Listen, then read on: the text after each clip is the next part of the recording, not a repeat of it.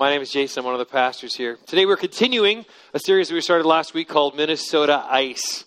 It's looking at the question of how do we, as followers of Jesus Christ, have better relationships than most people? How do we have great relationships that break through sort of this Minnesota nice, sort of fake niceness that marks so many of us in Minnesota? How do we break through even the Minnesota ice that sometimes could turn so cold, and do that in our workplaces, in our schools, in our neighborhoods, and even in our churches? And today we want to specifically look at how do we do this in our neighborhoods, the places where we live, or at least where we sleep. Because many of us live at work and at school and all these other places. How do we do this in the places that are closest to the places where we sleep? And I want to start off this morning by reading a story. It's a little bit long, but bear with me. I want to start off by reading a story that I read in one of the books we're recommending. It's called Next Door as It Is in Heaven. I want to briefly read to you the story of a small town in Pennsylvania called Roseto. In the early 1960s, a happenstance conversation over beers one evening between two doctors was the precursor to what would become known as the Roseto effect. A local physician casually mentioned to the head of medicine at University of Oklahoma that it seemed as if heart disease was rarer in his town of Roseto, a small village nestled in the hills of eastern Pennsylvania, named for the Italian city that are the roots of its founders. It was lower there than in comparison to nearby cities. Researchers began an extensive study of Roseto, discovering a near zero cardiac mortality rate for men aged 55 to 54. For men above 65, the local death rate was half the national average. Why did this diminutive Italian immigrant settlement boast such extraordinary heart health? Researchers assumed that the answer lay in diet, exercise, and labor habits. But investigators were stunned to discover this wasn't the case at all. The citizens drank plenty of wine and subsisted on classic Italian foods, rich with cholesterol-laden pastas and sausages deep-fried in animal fat. Smoking was a daily habit for the men, who worked in back-breaking, toxic conditions in the local quarry. None of this made sense to the researchers. The medical field was stumped. Microscopes would not be able to solve the mystery, so they brought in clipboard-carrying sociologists who visited with town officials and went door to door to interview the Roseto citizens. Several unusual elements caught the eye of the researchers. For starters, the crime rate was zero, and there was absolutely no applications for public assistance. Yes, you heard that right. No crime and no social services requested. Nada. Zilch. A rich community-wide social life was practiced, not divided along economic or educational lines. The haves and the have-nots played, partied, and prayed together. The wealthy did not flaunt their affluence and seemed to make a conscious effort to avoid doing so. Facebook hadn't been invented yet. That's not in there. Local businesses received virtually all patronage of the townsfolks, despite larger stores nearby in surrounding towns. Although families were close-knit and took special care of their own, researchers discovered a spirit of assistance, friendly concern, and a tangible regard for neighbors and non-family as well as family. It seemed to the examiners that no one was alone. The elderly were not placed in institutions and were actually installed as informal judges and arbitrators in everyday life and commerce. The medical community was left to conclude that the secret of such astonishingly high cardiac health in individuals in Roseto was because of the community heart that beat for one another. The people in the community had healthy hearts because the community had a heart for one another. I want to pause there in the story for just a second. This should sound very familiar to those of you who spend any time looking at the church in the Bible. The New Testament church looked a lot like this. This is certainly what it was meant to be. This is how Christians were meant to treat each other, to the point that people took notice. The people went, what is going on there? In fact, all throughout the history of the people of God, this is how we were supposed to treat each other. So remarkably that it so impacted our lives that people took notice and went, what is going on? But let's continue the story. Sadly, the Roseto effect would not last.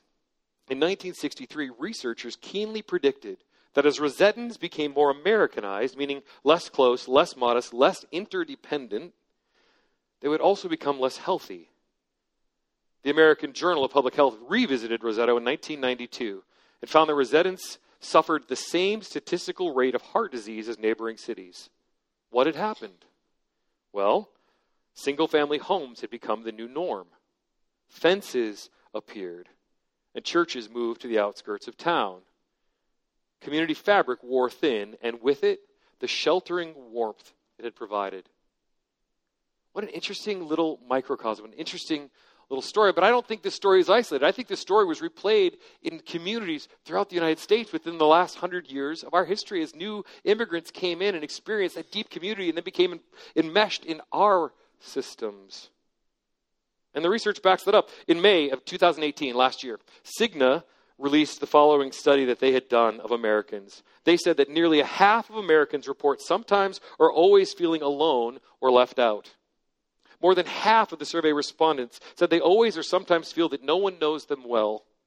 2 in 5 Americans sometimes or always feel that their relationships are not meaningful and that they're isolated from others. 1 in 5 people report that they rarely or never feel close to people or feel like they have people that they can talk to. Only half of Americans, 53%, have meaningful in-person social interactions, such as having an extended conversation with a friend or family member on a regular basis. I think we might be tempted to think that these studies were maybe skewed as we were interviewing older Americans or people in retirement facilities or those sorts of things. But what they found was that it's actually Generation Z, adults ages 18 to 22, that are the loneliest generation and appear to be in the worst health than the older generations. And we can dismiss that and say, well, yeah, they spend all their time on the phone, on their devices. No wonder they're... But interestingly, social media use alone is not a predictor of loneliness, according to this study. Respondents defined as very heavy users of social media have a loneliness score that is not markedly different from the score of those who never use social media, ever. In our culture, in our cities, and in our neighborhoods, we're surrounded by people, and yet many of us feel alone. That is the reality for many in our culture, something like half of the people in our culture and in our neighborhoods. And the health effects of our relational breakdown in our culture and in our neighborhoods has real effects on our health, both mentally and actually physically as well. The authors of that Next Door book that I talked about add this: our homes become our castles, our fences become our moats, our gates open only from the inside. Though we are touted as the richest country in the world, the United States is statistically the most medicated as well. It rings true. I think science is just now learning what the Bible, what Scripture has taught for thousands of years. Relationships really matter. There's a place to write this down in your notes. Loving one another matters. It impacts not just how we feel, but literally our health as well. And conversely, therefore, living for ourselves, living in isolation, living with this feeling of aloneness is literally killing us, not just spiritually, but physically as well. Jesus spoke to this directly. Last week, Caitlin showed us one instance that we looked at from the Gospel of Mark, where a young law expert came to Jesus and asked him this question: of all the commandments, which is the most important? To which Jesus replied, the most important commandment is this: listen, O Israel, the Lord our God is the one and only Lord. And you must love the Lord your God with all your heart, with all your soul, all your mind, and all your strength. The second is equally important. Love your neighbor as yourself. No other commandment is greater than this.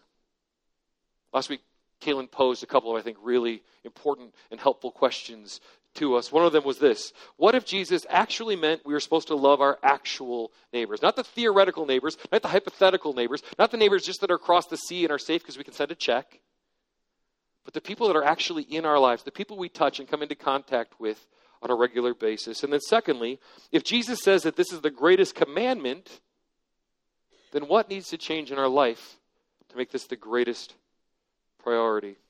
Last week, Caitlin introduced us to the neighborhood bingo card. I appear to have lost mine. There we go. The neighborhood bingo card. Does anyone have this? Does anyone remember this? Did anyone fill this out? Come on, show of hands. I'm seeing 1, 2. Come on, people. Engage. we introduced this card that's actually from the authors of The Art of Neighboring. And the idea is this. You write your own name in that center spot. That's your house.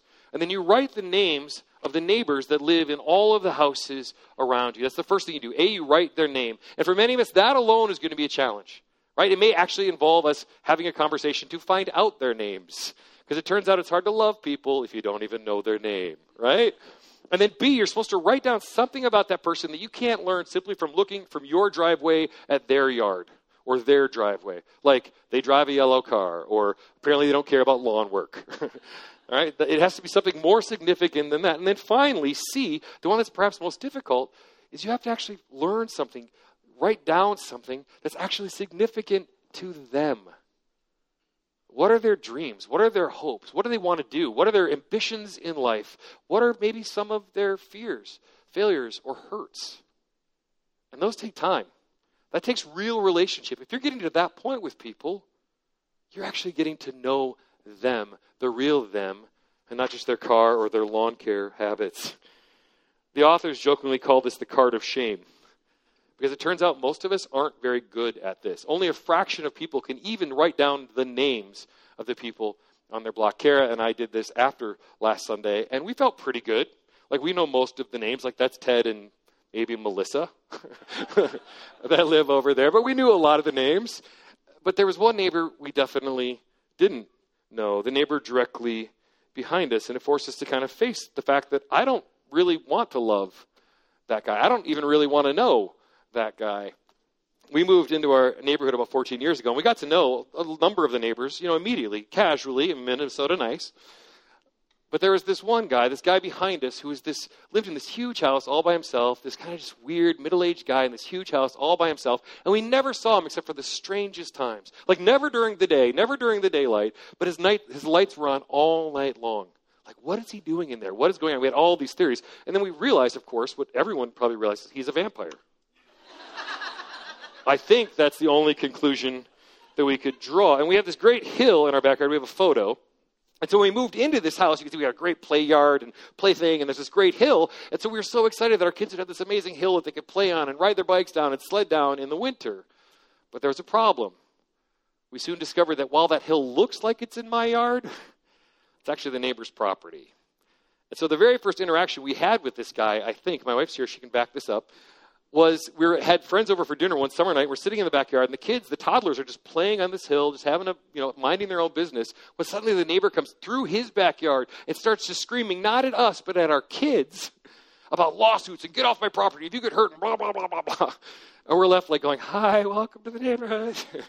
And we're trying to explain this neighbor to our friends. Then that winter, in a very similar story, we had friends over, and it was in the evening, and the kids had gone outside to play, and we didn't really know what they were doing, but apparently they were sledding on this back hill.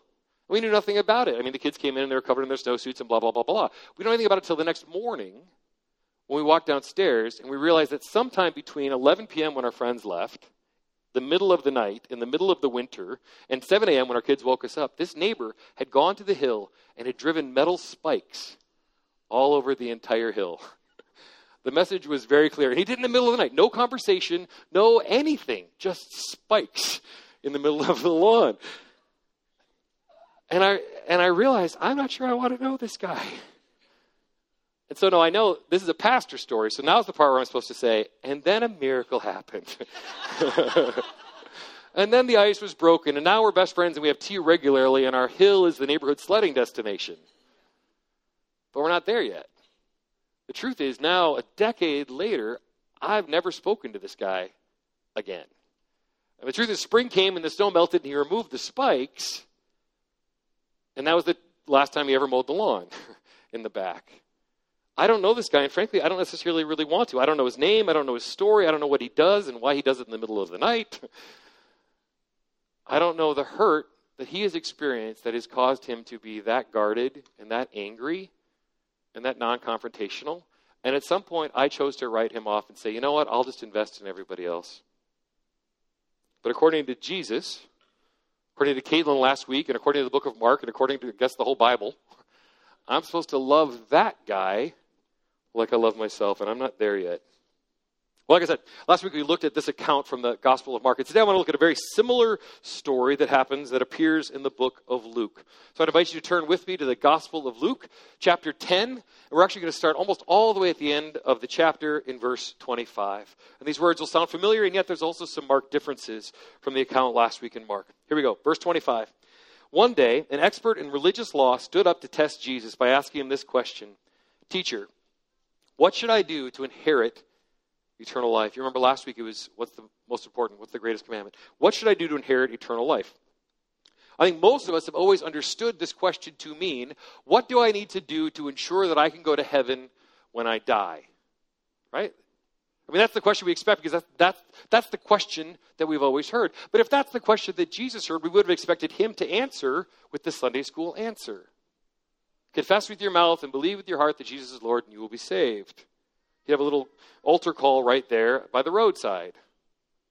That's the answer we expect, because that's the answer we've always heard, and because that's perhaps an indication that we've misunderstood the question. It's not the answer that Jesus gives. The Greek word for life that this man uses is zoin, which according to the Greek lexicon that I use, means something more like to live life emphatically in the messianic sense, to enjoy real life, to have true life, and worthy of the name, active, blessed, endless in the kingdom of God. This guy isn't primarily asking, how do I get into heaven when I die? He's saying, right now in this life, how do I find life that's meaningful, that has purpose, that is actually satisfying, the life that I was meant to live? And Jesus replies, what does the law of Moses say? How do you read it? The man answered. Notice it's the man answering, not Jesus saying to him. The man answered, you must love the Lord your God with all your heart, all your soul, all your strength, and all your mind. And love your neighbor as yourself. Right, Jesus told him. Do this, and you will live. This expert in the law is asking, is there more than this to life? How do I find real life? Life that is life-giving, life the way it's meant to be. And I think that's the same question that a lot of our neighbors are asking, that many in this room are asking. And to that question, Jesus says that if we love God with everything we have, if we love our neighbors as ourselves, then we get to have that real, meaningful, joyful, full life. Life that is worthy of the name. The kind of life that we're designed for. The kind of life that we've been longing for. And we can have it now. Sounds compelling. So how does this guy respond? Looking Jesus right in the face, how does this guy respond? Like, I'm in! Sign me up! No. It says, the man wanted to justify his actions. And so he asked Jesus, and who is my neighbor? I'm not sure what actions. Luke doesn't tell us what actions he was trying to justify. But apparently it had something to do with the way that he saw and treated and loved his neighbors. Right? And this guy had already answered the question. He was the one who told Jesus that the greatest commandment was to love your neighbor as yourself. He knows this stuff, but yet here in this conversation, looking Jesus right in the face, he's trying to find loopholes. You know, it's easy to villainize the people in these gospel stories, like, oh, I never would have done that.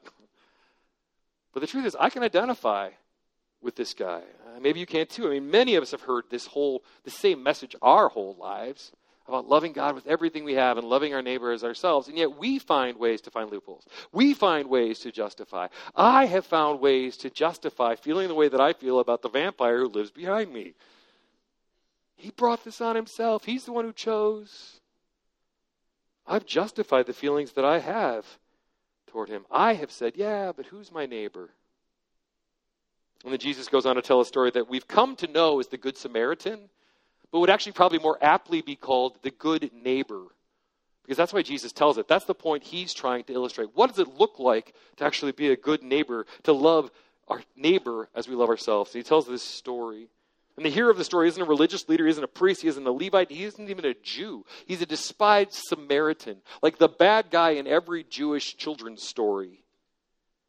And yet Jesus points to him and says, that's the exemplary neighbor. That's what it means to love your neighbor as yourself, according to me.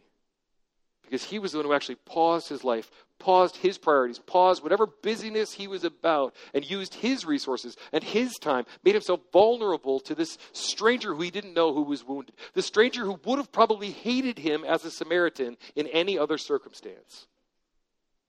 But he chose to go and to act and to risk his own comfort to do it.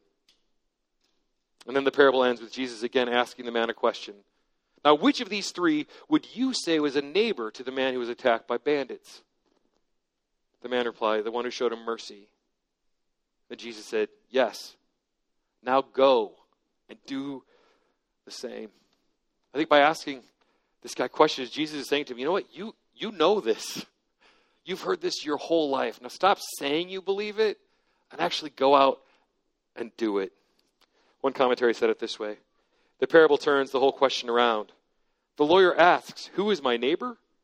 In the hope that some people are not. And Jesus replies, just be a neighbor wherever you are needed and realize that neighbors can come from surprising places. Well, this isn't the first time in Luke that Jesus has kind of said that message of now just go and do it. In fact, it's not even the first time in this chapter that Jesus says go and do it. I want to go back all the way to the beginning of the chapter, back to verse 1. We'll see another story where Jesus is similarly sending out his people. Chapter 10, verse 1. The Lord now chose 72 other disciples and sent them out ahead in pairs to all the towns and places he planned to visit. In the previous chapter, chapter 9, Jesus had gathered his 12 disciples and he had empowered them and authorized them, given the authority and the power to go out and cast out demons and to heal the sick and to proclaim the good news in the villages and the towns around them. And then it had sent them and I said, go, do that. Now here in chapter 10, he's gathered 72. He's expanded the ministry to say that this isn't simply limited to professionals. This isn't limited to my inner circle. This is the mission of all disciples. And he sent them out and he said, go to all the places that I plan to go. I think these passages, these stories feel so ancient to us, but they're given to us as a model. I think Jesus wants to go to the workplaces and the neighborhoods and the places that we go. And he's sending us out into those neighborhoods to do the work that he sent those disciples to do, to be his presence, to be his hands and feet by the power of his Holy Spirit, to be incarnational as Jesus was incarnational in our neighborhoods. Alan Hirsch, in his book, The Forgotten Ways, says it this way. If God's central way of reaching his world was to incarnate himself in Jesus, then our way of reaching the world should likewise be incarnational, to be present, to be embodied in our neighborhoods. We have to be in our neighborhoods and in the lives of the people around us, all followers of Jesus, all disciples of Jesus, no matter your gifting, no matter your preference, no matter your personality, no matter whether you're an introvert or extrovert, are called to represent Jesus in our contexts. I think there's something else that we can note from this one verse passage. Note that Jesus sends them out in pairs. There's a place to write that in your notes. It's an interesting detail, right? I think in including that detail, Luke is letting us know that Jesus knew that this work was going to be hard, that it wasn't going to be simple, that they would need one another in order to accomplish it, for strength, for encouragement, for accountability. So what does that look like in our context? Well, for us, I think it also means we aren't to do this alone. We are to do this with one another. And that might mean your spouse or your roommate in your neighborhood. But perhaps it's more than that. One of the things that we learned because we already knew it, in doing this neighborhood chart, is that the two houses that are directly across the street from us, we know that they are Christians. And I don't mean like culturally Christian, like go to Christmas and Easter services. I mean like dyed in the wool. I think they're more committed than I am. They're like the real deal Christians. And the truth is, I've never been in their homes. The truth is, I can't write down the names of any of their children. None. I think one of them has been in our house one time when we had Papa Murphy's pizza. I don't know these people. I'm not good at that. And I'm an extrovert. I love people. But my home is my castle. Jesus says, pair up. Find the neighbors in your neighborhood who love Jesus and get to know them. Start filling out your bingo card with their information. I mean, how are we to have conversations? If we can't have conversations with people who love Jesus and who believe basically all the same things we do, how on earth do we engage people who think that everything we believe is a bunch of hogwash? I just said hogwash. Right? Get to know them first, if that feels safer to you. Get to know them and have conversations about what it means to be salt and light in your neighborhood. Talk to them about how you might engage together, working together, engage your neighborhood to be a place of hope One of the stories that they tell in this book that I absolutely love, because this is the kind of personality I have, is that one of these authors said they actually started doing this in the neighborhood. They called them cornbread suppers, where every Monday night, they and a couple of neighbors all agreed there was a rotation of houses that they would simply say, on Monday nights, our house is open. It's a potluck called cornbread supper. And the rules were very simple. They were these. You could bring anything or anyone you like. You don't have to bring anything or anyone. Kind of writes off number one. You can bring a bottle or a dish. There's no program, no agenda. Just eat, talk, laugh, and trade stories. No RSVPs are required, and all are welcome. I think the extroverts in the room are like, that sounds awesome. And my wife is going, oh, honey. There's actually a website that I've included in your notes where they kind of give more details about how they experienced this, what this looked like when they lived it out in their community and continued to live it out in their communities. So I don't know if that's what it is for you, but maybe talk to your neighbors. Maybe it's throwing kind of a block party with some of your neighbors, whether they're Christians or non-Christians. We actually have a resource out at the resource table that is just a block party kit. Now, you don't get like inflatables or anything. It's just instructions, some ideas of what that could look like in your neighborhood. So check that out. But back to the Bible. Oh, this is an important point. I wrote down in my notes. Remember, if we do neighborhood really, really well, then we get to eat as much sausage as we want, and it won't hurt us. All right. That's an important point. I'm just saying. But back to the Bible. So Jesus sent them out in pairs. And then I think the next verse that Luke includes, is really important. Verse 2. These are his instructions to them. The harvest is great, but the workers are few. So pray to the Lord who's in charge of the harvest. Ask him to send more workers into his fields. Jesus is saying the harvest is great. The problem isn't the harvest. The harvest is ready. People are hungry. They're hungry for relationship. They're hungry for hope. They're hungry for restoration, to find a greater purpose, to have relationship in their lives. The problem isn't the harvest. The problem, according to Jesus, is that the workers are few. The harvest is ripe, but there aren't enough people willing to go out there and take the risk of going into the field to help collect. And so what does Jesus provide as the answer to that problem? Prayer. He says, pray to the God who is in charge of the harvest. What does that mean? Well, I think in part it means that we have a better sense from this of exactly what we're called to, but also what we aren't called to. There's a place to write this in your note. We aren't in charge of the harvest. God is. And I think there's a relief in that, right? We aren't called to fix everything. We aren't called to be all in all to all of our neighbors. We aren't called to have 8 new best friends in a circle around our house. God is in charge of the harvest. But we have a role to play. There's a right place to write this in your notes. We are called to pray to the one who is in charge and ask him to send workers, to send neighbors, to send others in our lives who will join us in that journey of going into our neighborhoods. And there's a place to write this down. We are called to not just pray, but to go be workers. To be incarnational in our neighborhoods. Lance Ford and Brad Briscoe in their book Next Door, as I mentioned earlier, they say it this way. If there's any possibility for human flourishing in a dislocated, isolated world, it begins when God's love is embodied in us and enacted through us.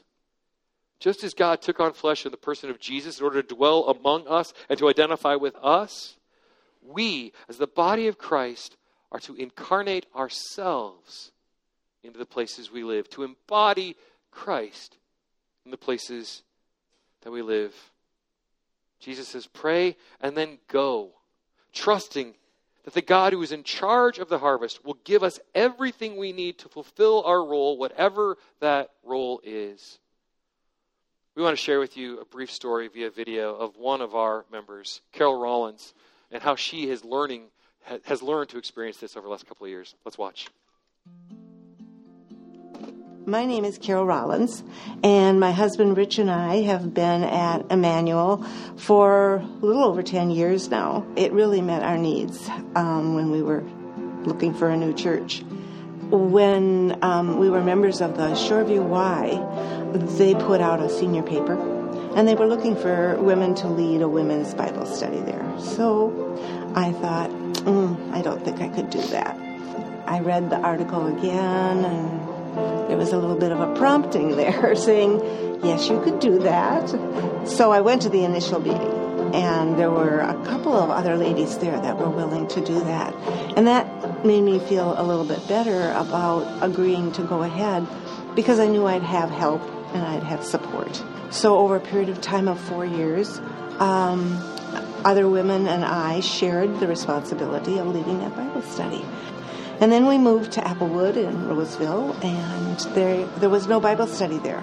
Applewood is a 55 and older senior living community. I get lazy sometimes and I'm not reading the Bible as often as I should.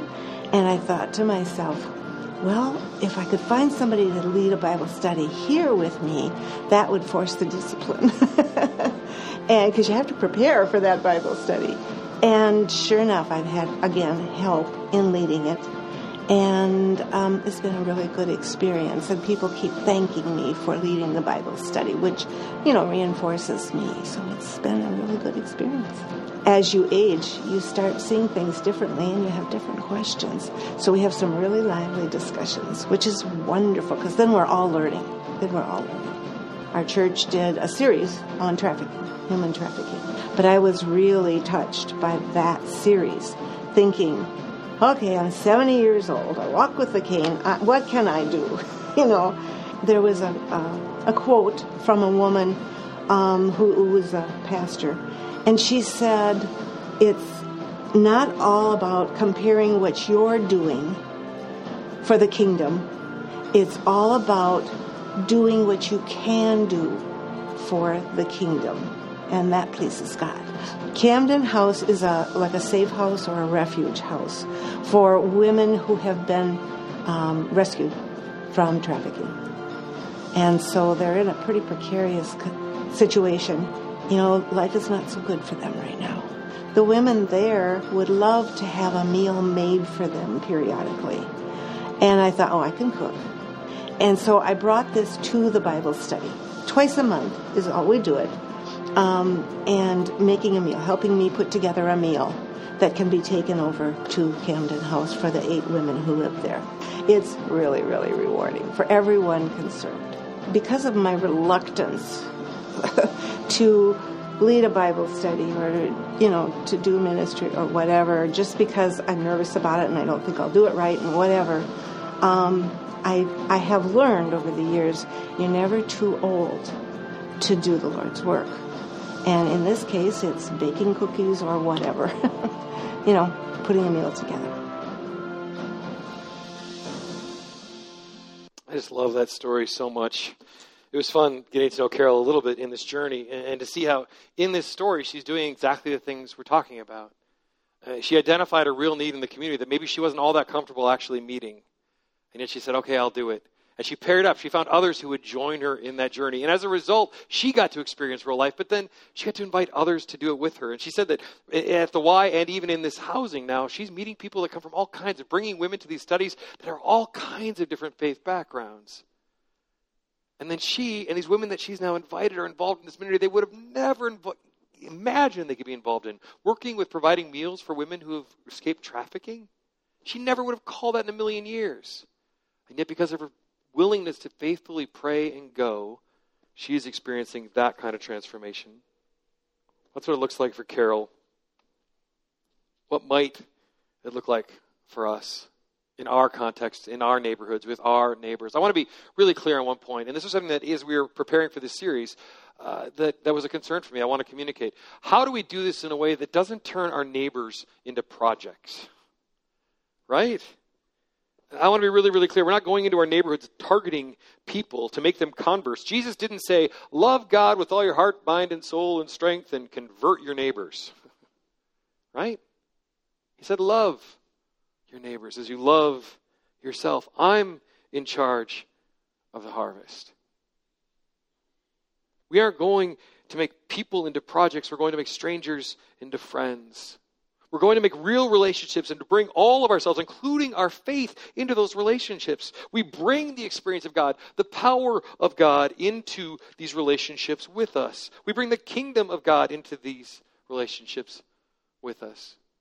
The authors of The Art of Neighboring made a really helpful distinction for me and kind of this tension I feel of, does it feel disingenuous? I mean, am I just targeting these people so I can convert them, right? They said there's a huge distinction between ulterior motives and ultimate motivations. That we never want to go into these relationships with the ulterior motive. I'm going to try to make a relationship so I can convert you. You're my target. But we can go in with the ultimate motivation of knowing I want to bring them into the experience of life that I have found. I want to offer them the hope that I have found. I'm going to bring all of myself to these conversations. I'm going to love them and proclaim with my actions and my presence and even sometimes maybe with my words that the kingdom of God is near. This is what the kingdom of God looks like. I'll share one other quote. It says this: the ulterior motive in good neighboring must never be to share the gospel.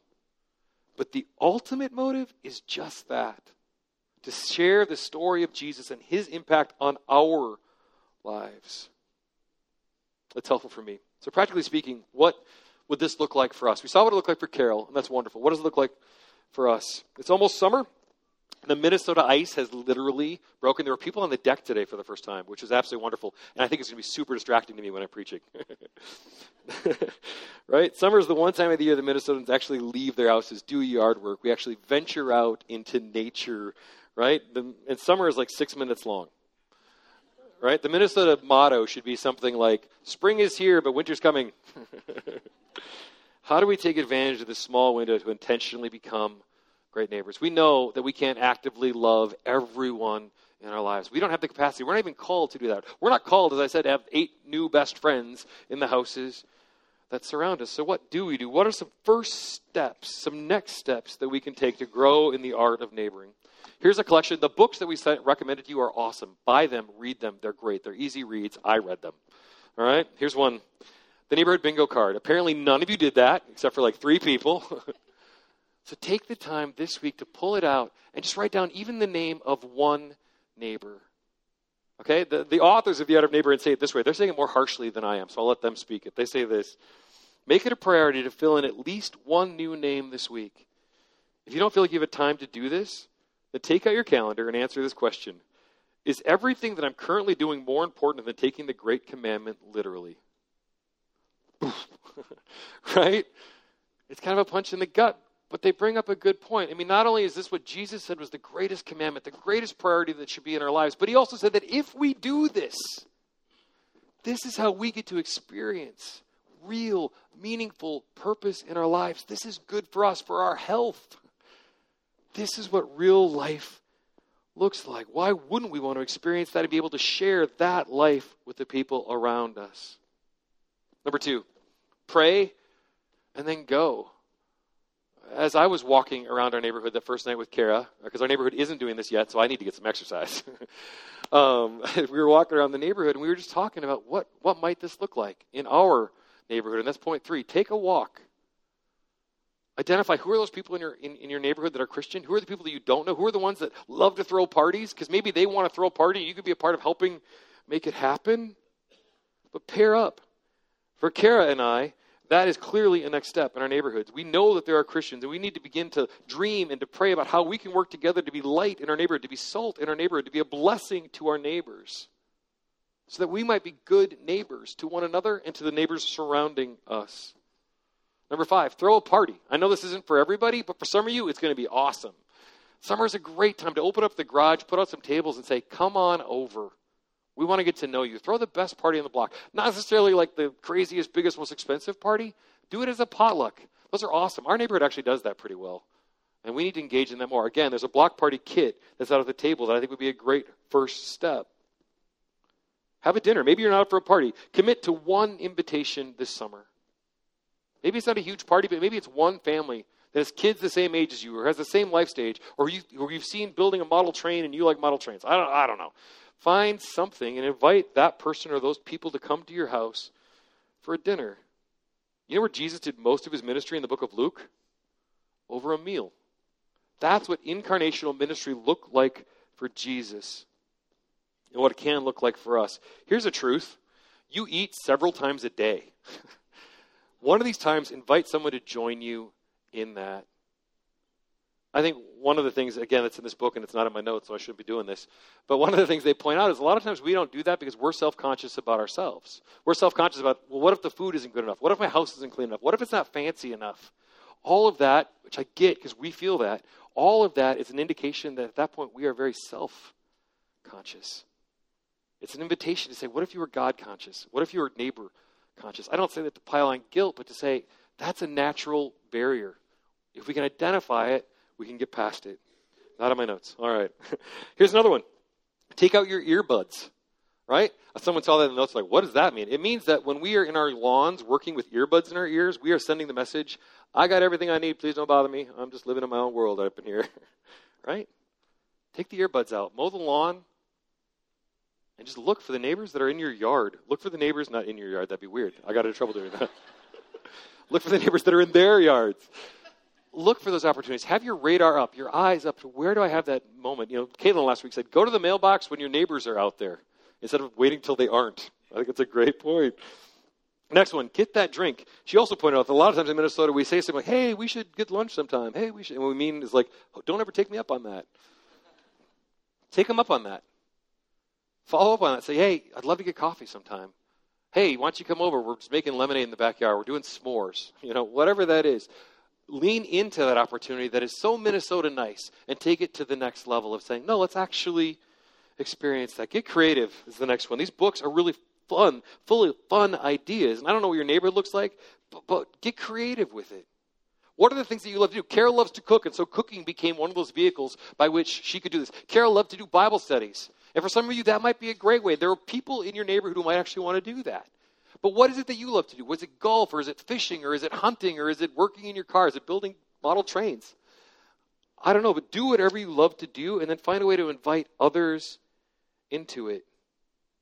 Take what you love and invite your neighbors into it. I don't know what your next steps are. But for me, in this process, I'm doing several of those things. I mean, I'm super extroverted, and so I love throwing parties and inviting neighbors and all that kind of stuff. That's not going to be hard. The one that's going to be hard for me in all of this is figuring out how to pray for and how to love and how to reach out and how to take a first step with my backyard vampire. How do I love a vampire? I don't know how it's going to turn out. We may not ever have tea. He may not become my best friend. We might not ever have another sledding party in our backyard. Maybe I'll talk to him and reach out, and the next morning I'll come out and the entire yard is filled with metal stakes. It's a possibility. I don't know, but I know that I'm called to pray. And I'm called to somehow go into that, trusting that the Lord of the harvest, who's in charge of the harvest, has gone ahead of me. That he's at work in that guy's life in the same way that he's at work in mine. And that he'll give me everything that I need. The same God who empowers his disciples to cast out demons and heal the sick and raise the dead can empower one conversation. Right? We'll see how it goes from there. The goal of all of this isn't that we would spend our entire summer getting to have like 8 more super fake Minnesota nice friendships. That's not anybody's goal in this. You don't need that. They don't need that. But it might be where we need to start. Maybe it needs to start with, hey, how's it going? How about that weather? How about those twins? Start there, but don't let it stay there. Be the one who's willing to be vulnerable. Be the one who's willing to say, hey, why don't you guys come over for s'mores? Come over for dinner. Hey, we're having a barbecue. We'd love to have you. Take that next first step in the people in your neighborhood's lives.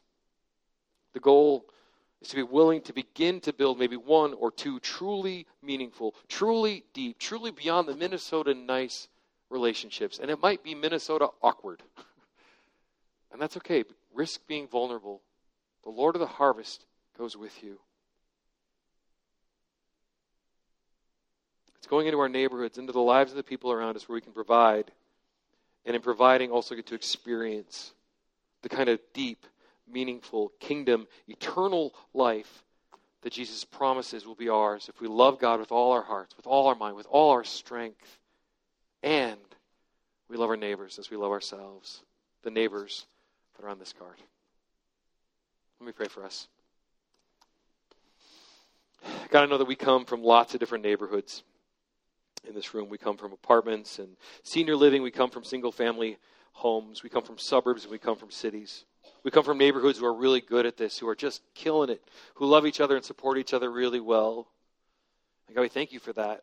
And God, we ask that you would send us out into those fields as harvesters, ready to bring your good news, ready to bring the kingdom into those neighborhoods, to point people to you, the author and creator of life, to say that there's even more. But we also know, God, that many of us come from neighborhoods where that isn't yet a reality. God, we thank you for the privilege of being called to go into those neighborhoods and speak your truth, to speak that the kingdom is here, but to also model that. And God, we acknowledge that it's scary to do that. It's scary to know that we are going out as lambs into a world that is full of wolves. And we might get our hands slapped. We might get our feelings hurt. We might be rejected. God, give us the courage. Give us the compassion. Give us the love that would drive us to have real relationships with our neighbors. We ask in the name of Jesus. Amen.